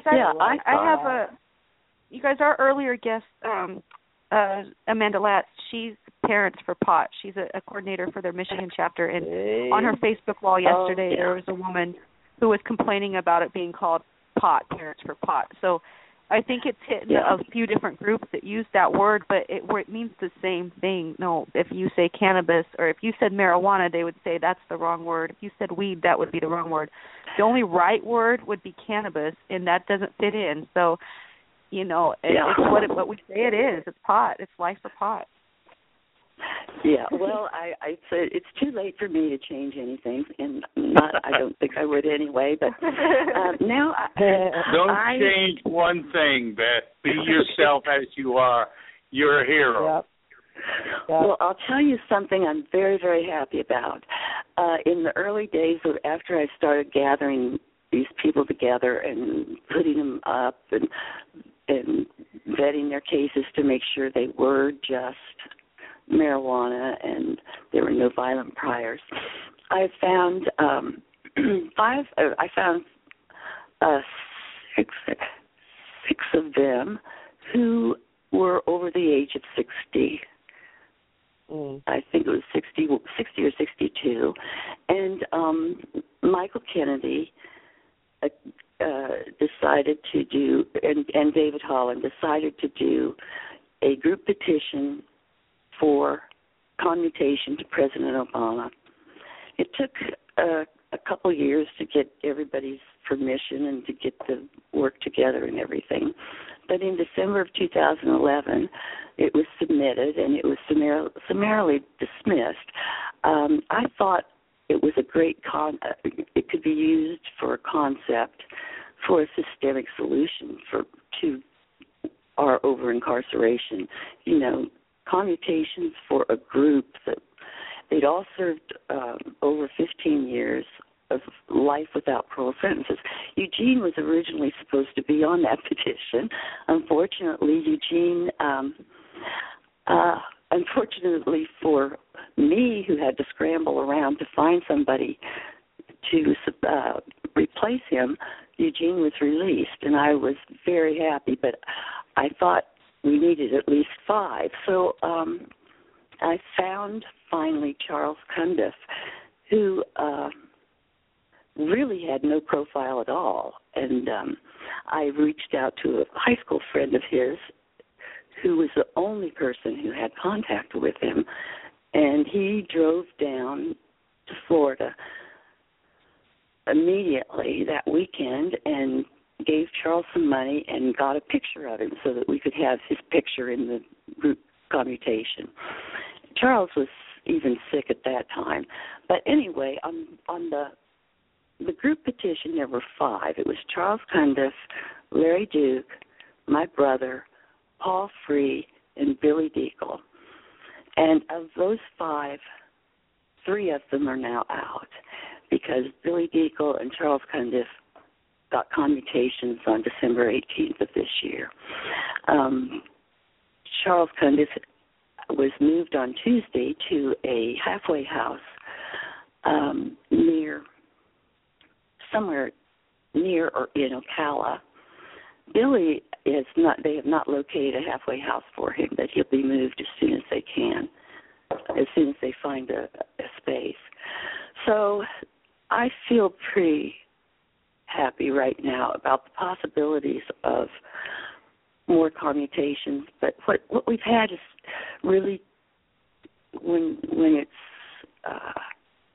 compared with the vast number of nonviolent drug offenders who have life sentences or de facto life sentences, the amount of commutations have been very sparse. We need thousands, but I would hope that at least the group of individuals who have actual life without parole in the federal system, who will not be helped by any of the proposed legislation, I would hope that they would all receive commutations because that is their only way out right now. The sentencing reform legislation that's pending and the sentencing reform legislation that has been passed will not apply to any of these inmates who have life sentences. So that's pretty much where my emphasis is going to be, on a systemic solution for marijuana or drug offenders with life sentences who are nonviolent. And a systemic solution would be commutations right now. That's pretty much the only thing that will give them any sentencing relief at all. Pat, I'd like the listeners to understand something that you've just said. In our legal system, if a law is passed, it doesn't automatically have retroactivity. Retroactivity meaning it can't be applied to the past, to people who are already sentenced. It has to go there's special cases. It has to be done by the Sentencing Commission or have it in the legislation, which is that very rarely that it happens.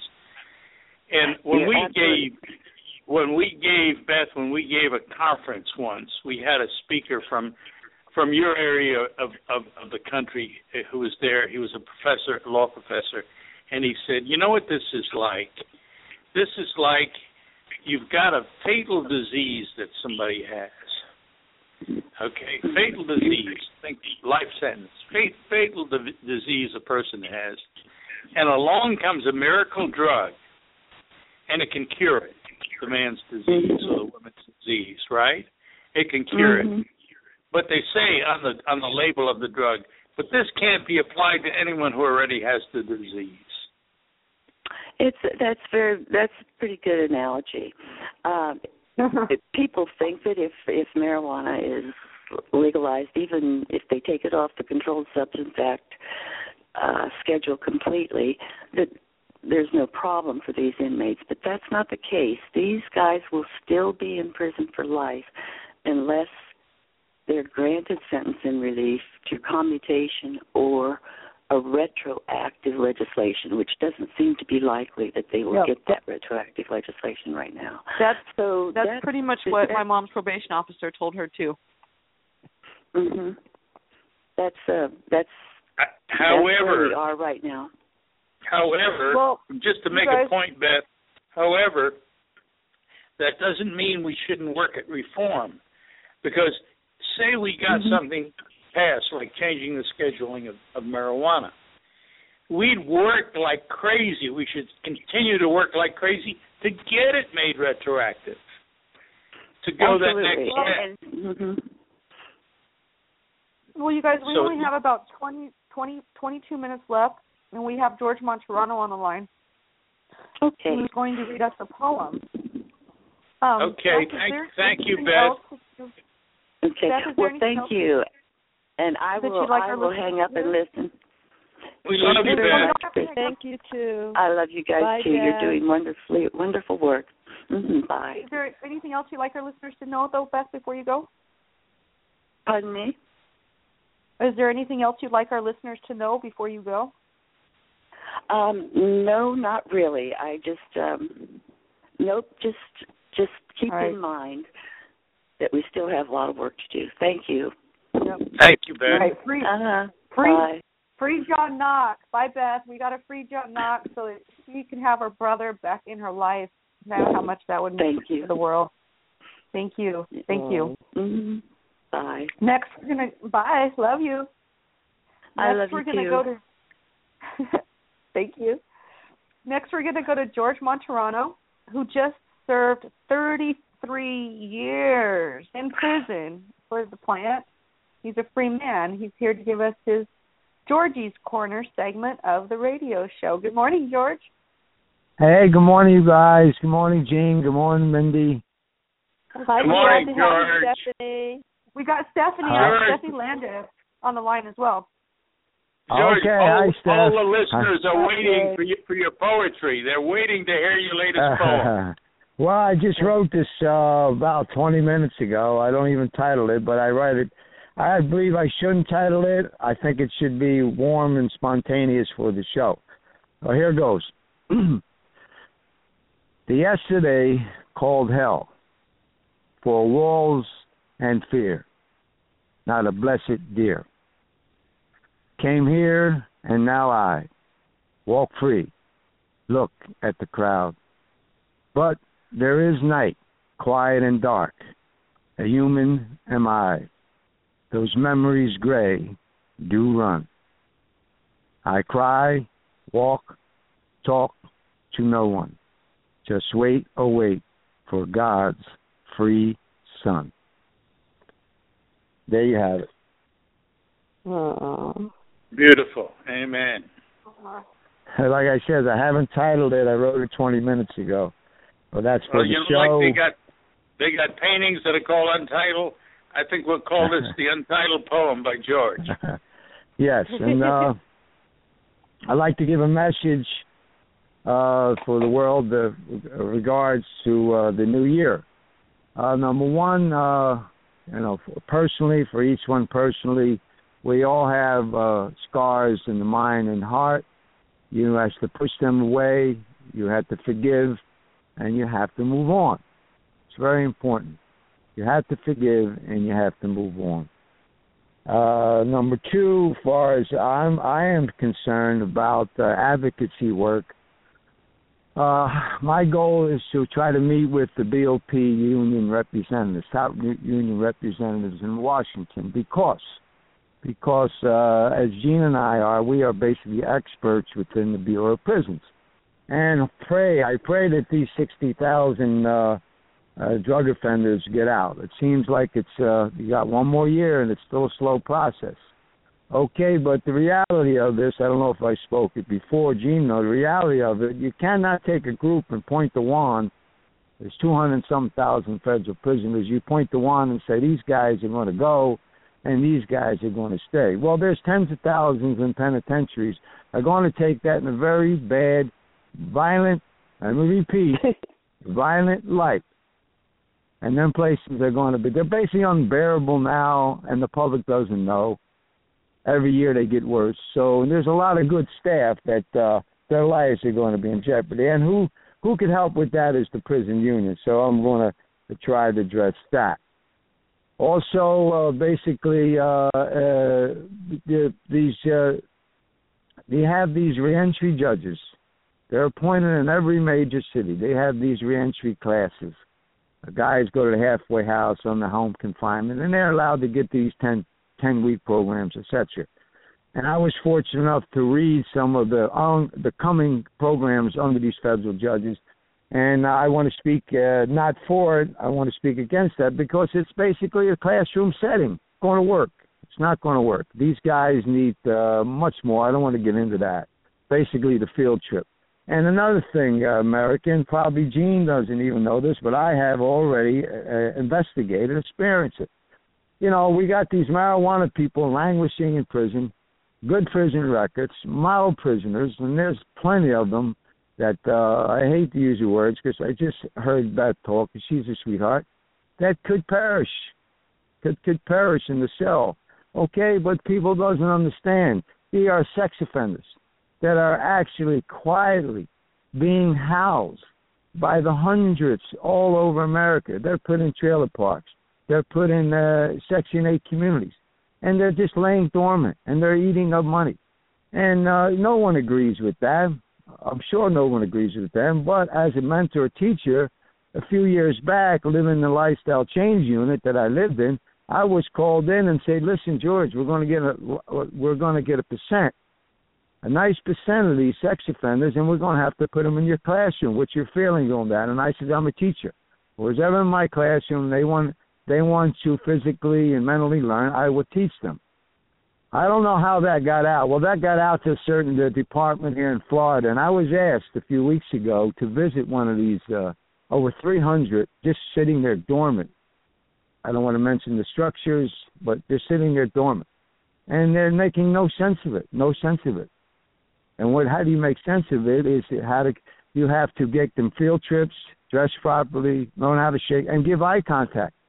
And now they have a percent, only 2-3% runaways on a monthly basis, and they're going to probably go out and harm society.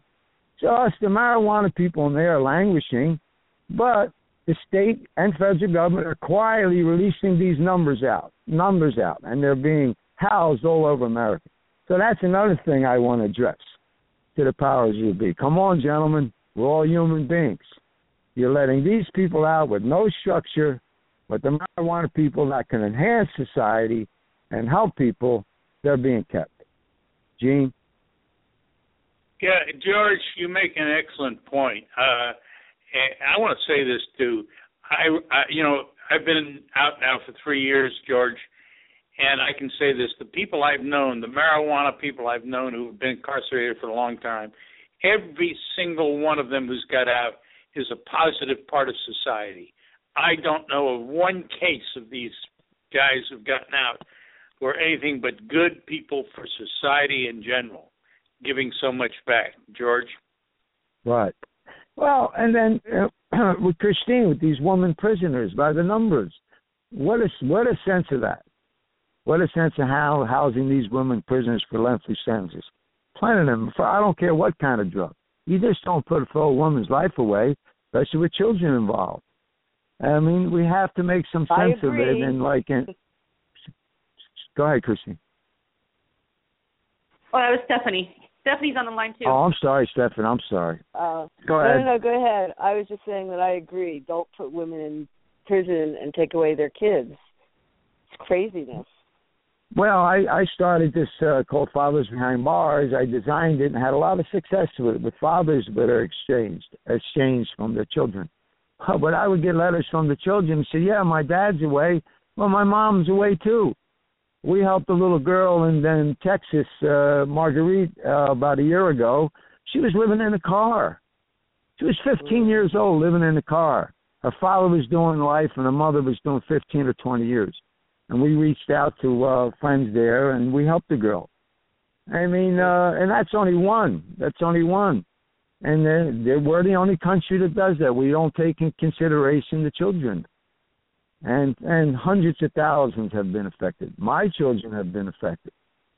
You know, I live with a broken heart. I lost a son because of my incarceration. If I would have been there, people say, no, I'm wrong. But I have it in my head, if I would have been there, he would have been alive.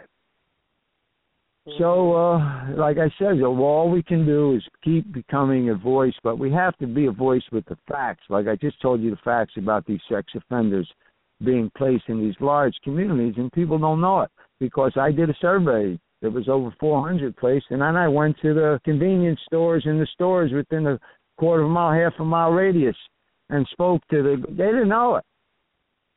They didn't know it. So what's honesty? Justice is supposed to be honesty. Where's the honesty in that? Gene? I have a question for Stephanie. Stephanie, one of the things I understand is so many women who are in prison have been put there by ex-boyfriends or ex-husbands who took some kind of plea, and the women just got the brunt of the deal, and they got the long sentences. Did you experience that when you were in during your time? Most of the women there are there because of a man. Not me. I was there because of myself. You know, I grow pot. Hi, everybody. But most of the women there are definitely there because of their man. They got a lesser sentence, or the man gave them up because he would get a lesser sentence, or, you know, the women were, where I was, half the women had just crossed the border, and that was their only crime. You know, they didn't really have a crime, so that was half the people had just crossed the border. The first time you cross it, 6 months. The next time is 5 years. So, you know, Stephanie, was you ever on the federal prison airlift? Did you do state or fed time? Fed time. Okay. They put you on the airlift? No, they don't move the girls around too much because there's only a few women's prisons. Yes. Well, so, I want to say something like that to the world. You know, as a writer and a poet, you know, I learned poetry from loneliness, and I hope to have a radio show pretty soon. You guys, it's not going to be an advocate. It's going to be dedicated to American women, called The Shoulder to Cry On. But anyway, you know, these planes are a good, 30 yards long, and they put all the men in first, and then they want to parade the women down this corridor. And, the woman, the body is the stem, and the face is the flower. Okay, so these women, they stroll up this thin aisle, and it's such an embarrassment, such a dignity, such a slap on dignity. They're chained, and they have to walk past these guys and I can't look. I start at their legs and maybe look up, and when I see the face, the flower, it's such crushed. I mean, you have no right. You want to lock them up, but you got no right to take their dignity away. We have plenty of money to transport women by themselves, and that bothers me till today. Probably want to write a poem about that. Stephanie. Yeah, there's no dignity in prison anyway. As soon as you get strip searched, that's the end of your dignity. You know, right. It's just like they just don't give it to you anymore. I mean, in my wildest dreams, I'm like, strip searched? Are you kidding me? I am Jewish. I don't do that. And I was just like... Stephanie, I want to give you an antidote. When George and I were together in Atlanta, they'd have this long corridor, and we'd walk down there to get the rec or the mess hall or so on, and they would stop us sometimes in the middle of this corridor and strip search us. You know what strip search means, so everyone listening understands. It's the most horrible indignity that you can imagine. They have you take all your clothes off. You're right there with everyone watching. All your clothes off, and then they say, bend over and spread your cheeks. And I'm not talking about your cheeks on your face. And lift them up. And and this happened on a regular basis. And they make women squat and cough, just in case something should fall out. That sounds kind of sick. It is sick. You should have seen some of these officers. It sounds kind of sick, but it sounds a little perverted. You should have seen some of these officers, Christian, who do these strip searches. I can't tell you in a women's prison, and I'm sure it's the same as the men's prison. There were some of the sickest people you could imagine who were doing these strip searches, and they enjoyed it. They enjoyed humiliating us. Mm-hmm. Well, I believe like I said, no matter what, we cannot be bitter. We have to just explain the facts and make it flow the best way we can. That's all we can do. Try to get out there. I don't like the government. I'm sorry. I do not like it. I am not going to. No, sorry. I love you, Stephanie. I don't like him either. I love you, though. That's cool. You're cool. Christian, Stephanie is a good friend of mine. And for all you listeners who don't know her personally... She's a good friend of mine, too. She's not a big lady, but I don't want to get on the wrong side of her ever. I'll tell you something. Oh, okay?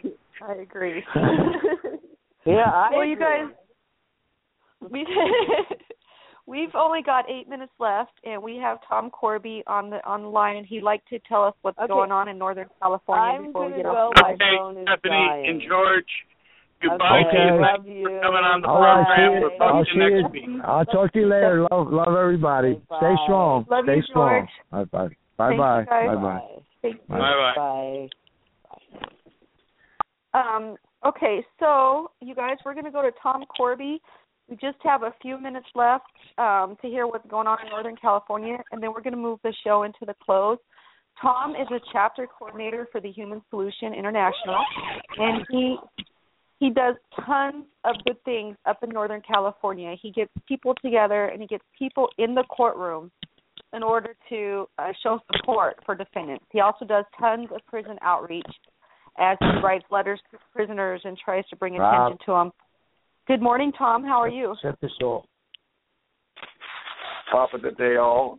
I want to thank Eugene, Christian, Becca, Mindi, all the folks on the front line putting their time in to help us end prohibition, free all our POWs to search our goal and vision, not only with the Human Solution International.org, also Jack Hare's Goal and Vision with CCHI2016.org.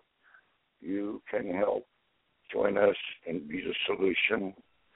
No one should be jailed for a plant, and especially die in prison for a plant. Court support. Yes, exactly. And court support, folks, is so important. Get hooked. It's not only that you support the defendant, also you bear witness to the injustices going on inside these courtrooms. It will astound you Also, we find new cases.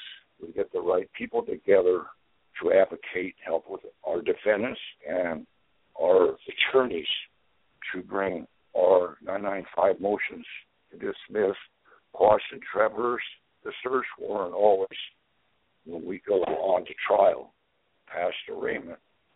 Shelby Lucero in Sacramento County this week, this Friday at 9 a.m., has another pretrial.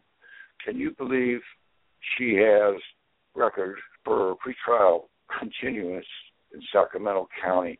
29 continuance. Think about that, folks. What a waste of time and taxpayers' money. This disrupts life and family. We must stop the madness and end this failed drug war. Shelby will be up at 9 a.m.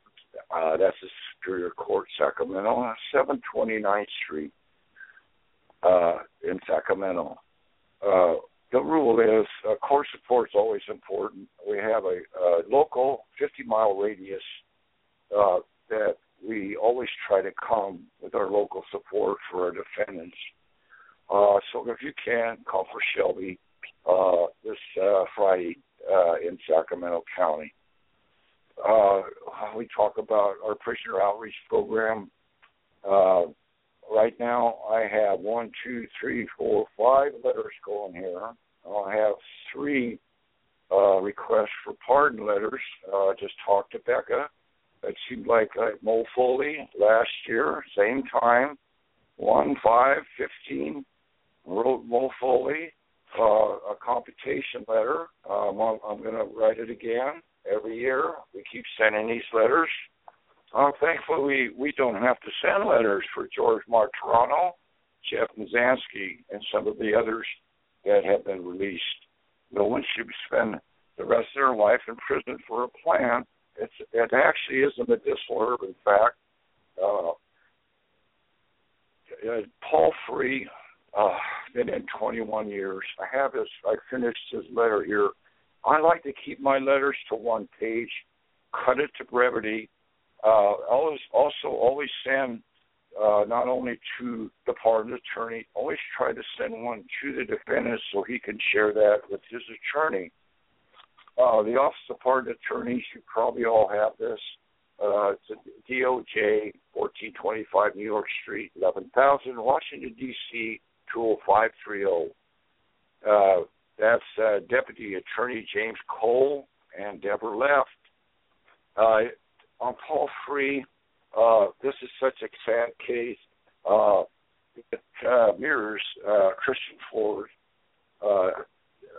case with her dad, how the humane and treatment they are getting inside these prisons. My letter is real short here. You can keep these to brevity, folks. It has come to our attention. This is from Tom and Donna Korby, Orville, California, with Human Solution International. We find it disturbing that Mr. Free is still in prison after 21 years for, in fact, in the first place, a victimless alleged crime, and that Mr. Free has proved he couldn't have committed the crime. He wasn't even there, and the witness that lied on the stand admitted he lied, and they still will not let him out. This is unacceptable. This not only seems like cruel and inhumane treatment, but also disrupts lives and families, as I mentioned before, wasting taxpayers' money. Mr. Free would have been released long ago if not for draconian, antiquated, illogical, mandatory minimum sentencing laws. Furthermore, at Free's trial, and this happens a lot, folks, evidence was excluded. How can that be? How can this be when the court is obligated to allow all evidence in? So much for justice served, Paul Free says in his 8-page letter here. You cannot believe. Not to mention that Mr. Free has serious health issues that aren't being properly addressed. That all being said, we hope you find it in your heart to free Paul Free. Respectfully, Tom and Donna Korby. I have the same letter here for Mo Foley. Same type of letter.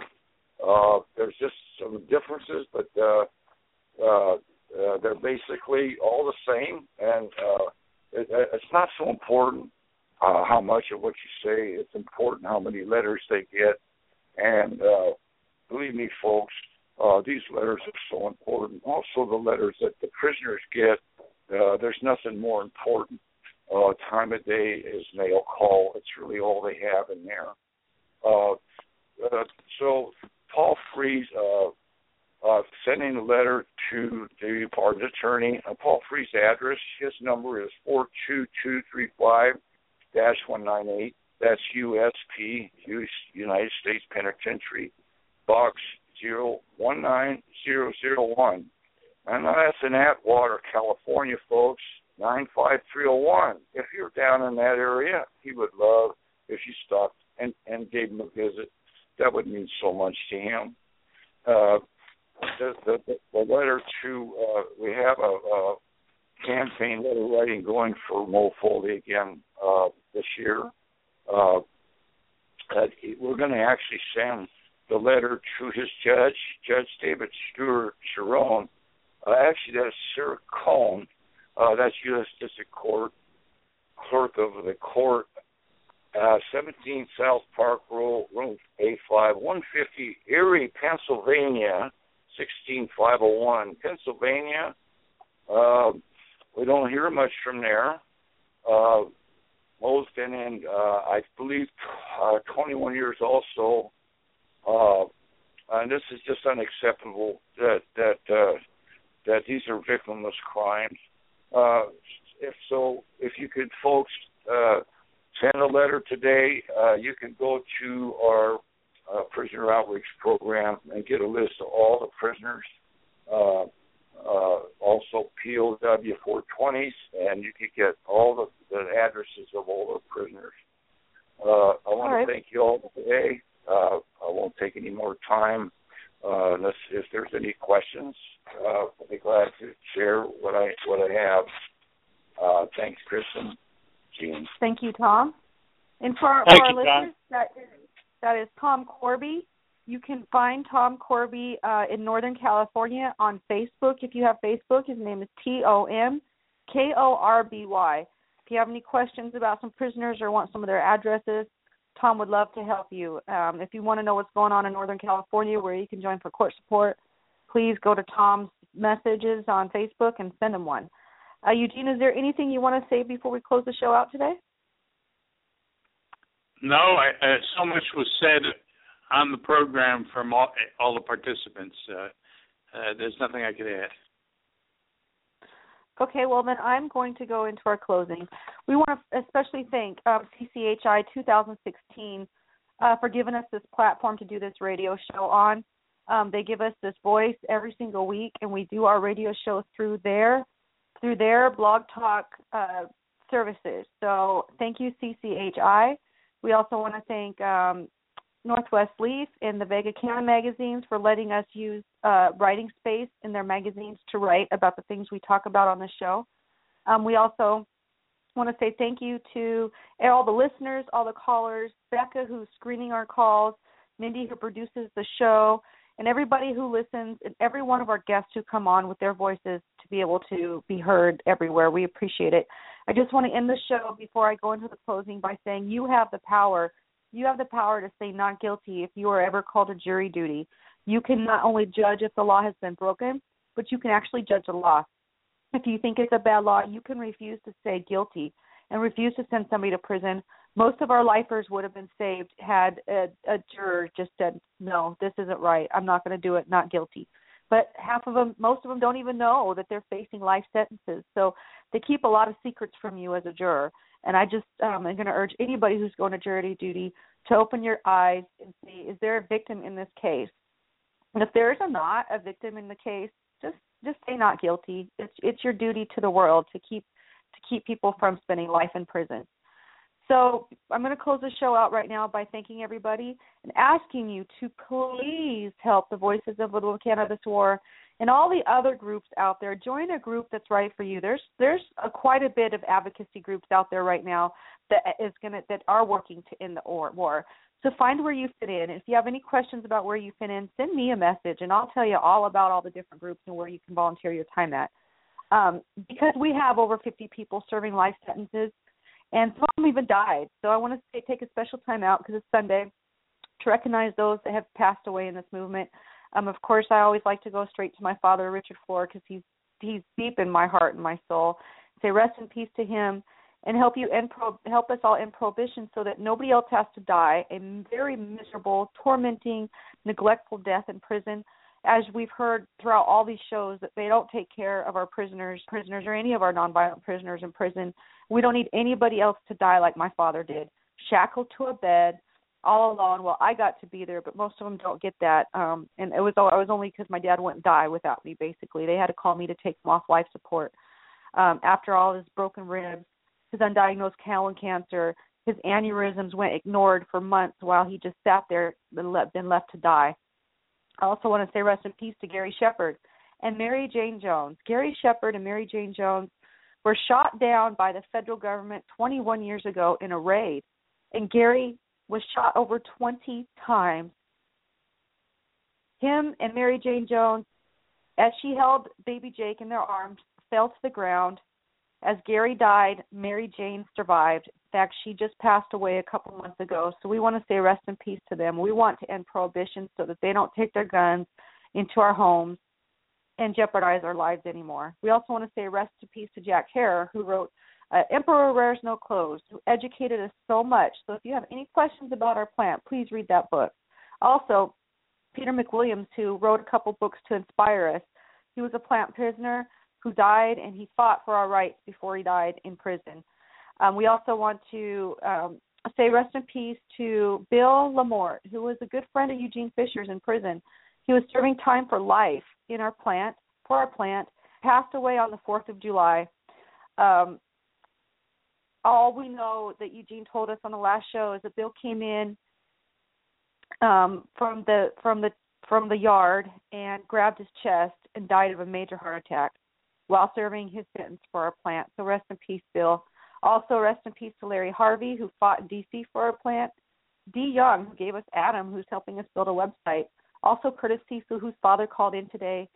Curtis died in this tormenting war without his father, who was serving a life sentence. We also want to say rest in peace to Spencer Coptis and Cassie Hyde, who were getting the medicine they needed, little children who were getting the medicine they needed to kill the brain tumors that were growing in their brains. And it was working until the government raided their caregivers that were growing the plant for the two little children. And after those raids, they weren't able to get the medicine like they were before, and they both passed away in this war. Also, rest in peace to Bernardo Fuma Martinez, who was trying to help us end the war on a worldly level. Rest in peace also to Oscar, who was Eugene's and George's friend in prison. He went, and they say he went to FCI in the sky. So help us end prohibition so nobody else has to die in this war. Thank you, and rest in peace to all the other people that we don't know about who's died in this war. Thank you for listening to our show. Please share it around. Help get these voices out in the world. We appreciate you for listening, and thank you. Right now I'm going to play this song, this song I really love. I play it every single week. I'm looking for it here. It's from Kushites. It's called No More War. I hope you enjoy it as much as I do. Have a beautiful Sunday. It's just so bad you bring us to war. I don't know why you brought us to war. Can't figure out why.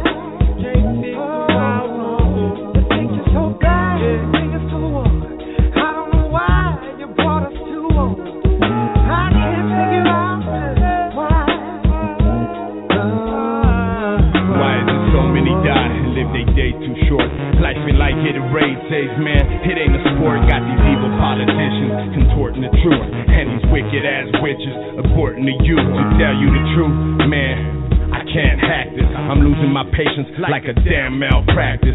2012 and they still manifesting destiny with military industry complex style weaponry, depriving heads of righteous men while sipping on their Hennessy. CIA means coke in America, apparently. It's been a narco-plutocracy since the 70s. Corporations profiteering, domineering everything. Radio, press, news, and the media. You better learn to discern from the bullshit that they're feeding you, like GMOs from Monsanto, ringing alarms at family farms so man can't grow. Everywhere I go, I don't know why. Everywhere I see, I can't figure out. Everywhere I go, I can't figure out. Why you bring us to the wall? Everywhere I don't know why. Everywhere they got us to the wall. I can't figure out why. I can't figure out. Lord, I pick up my own sword and slay my own demons and dragons. He who has waged war upon the next man has failed to wage war upon himself. The spiritual warfare. Forgive them, Father, for they do not know. Now when I say no more, you say war. No more, no more. Hey yo, we've had questions, but they blacked answers. Time for peaceful revolution like the Black Panthers. Cause we got solutions, yup, the answer to cancer. But they still got it up on Schedule 1. Why? Cause they making funds off of federal runs, selling American guns for drugs in Mexican slums. The fast and the furious, killing off our children. Time to make a stand and demand the masses furious. You bring us to war. I don't know why you brought us to war. Can't figure out why. We can't figure out.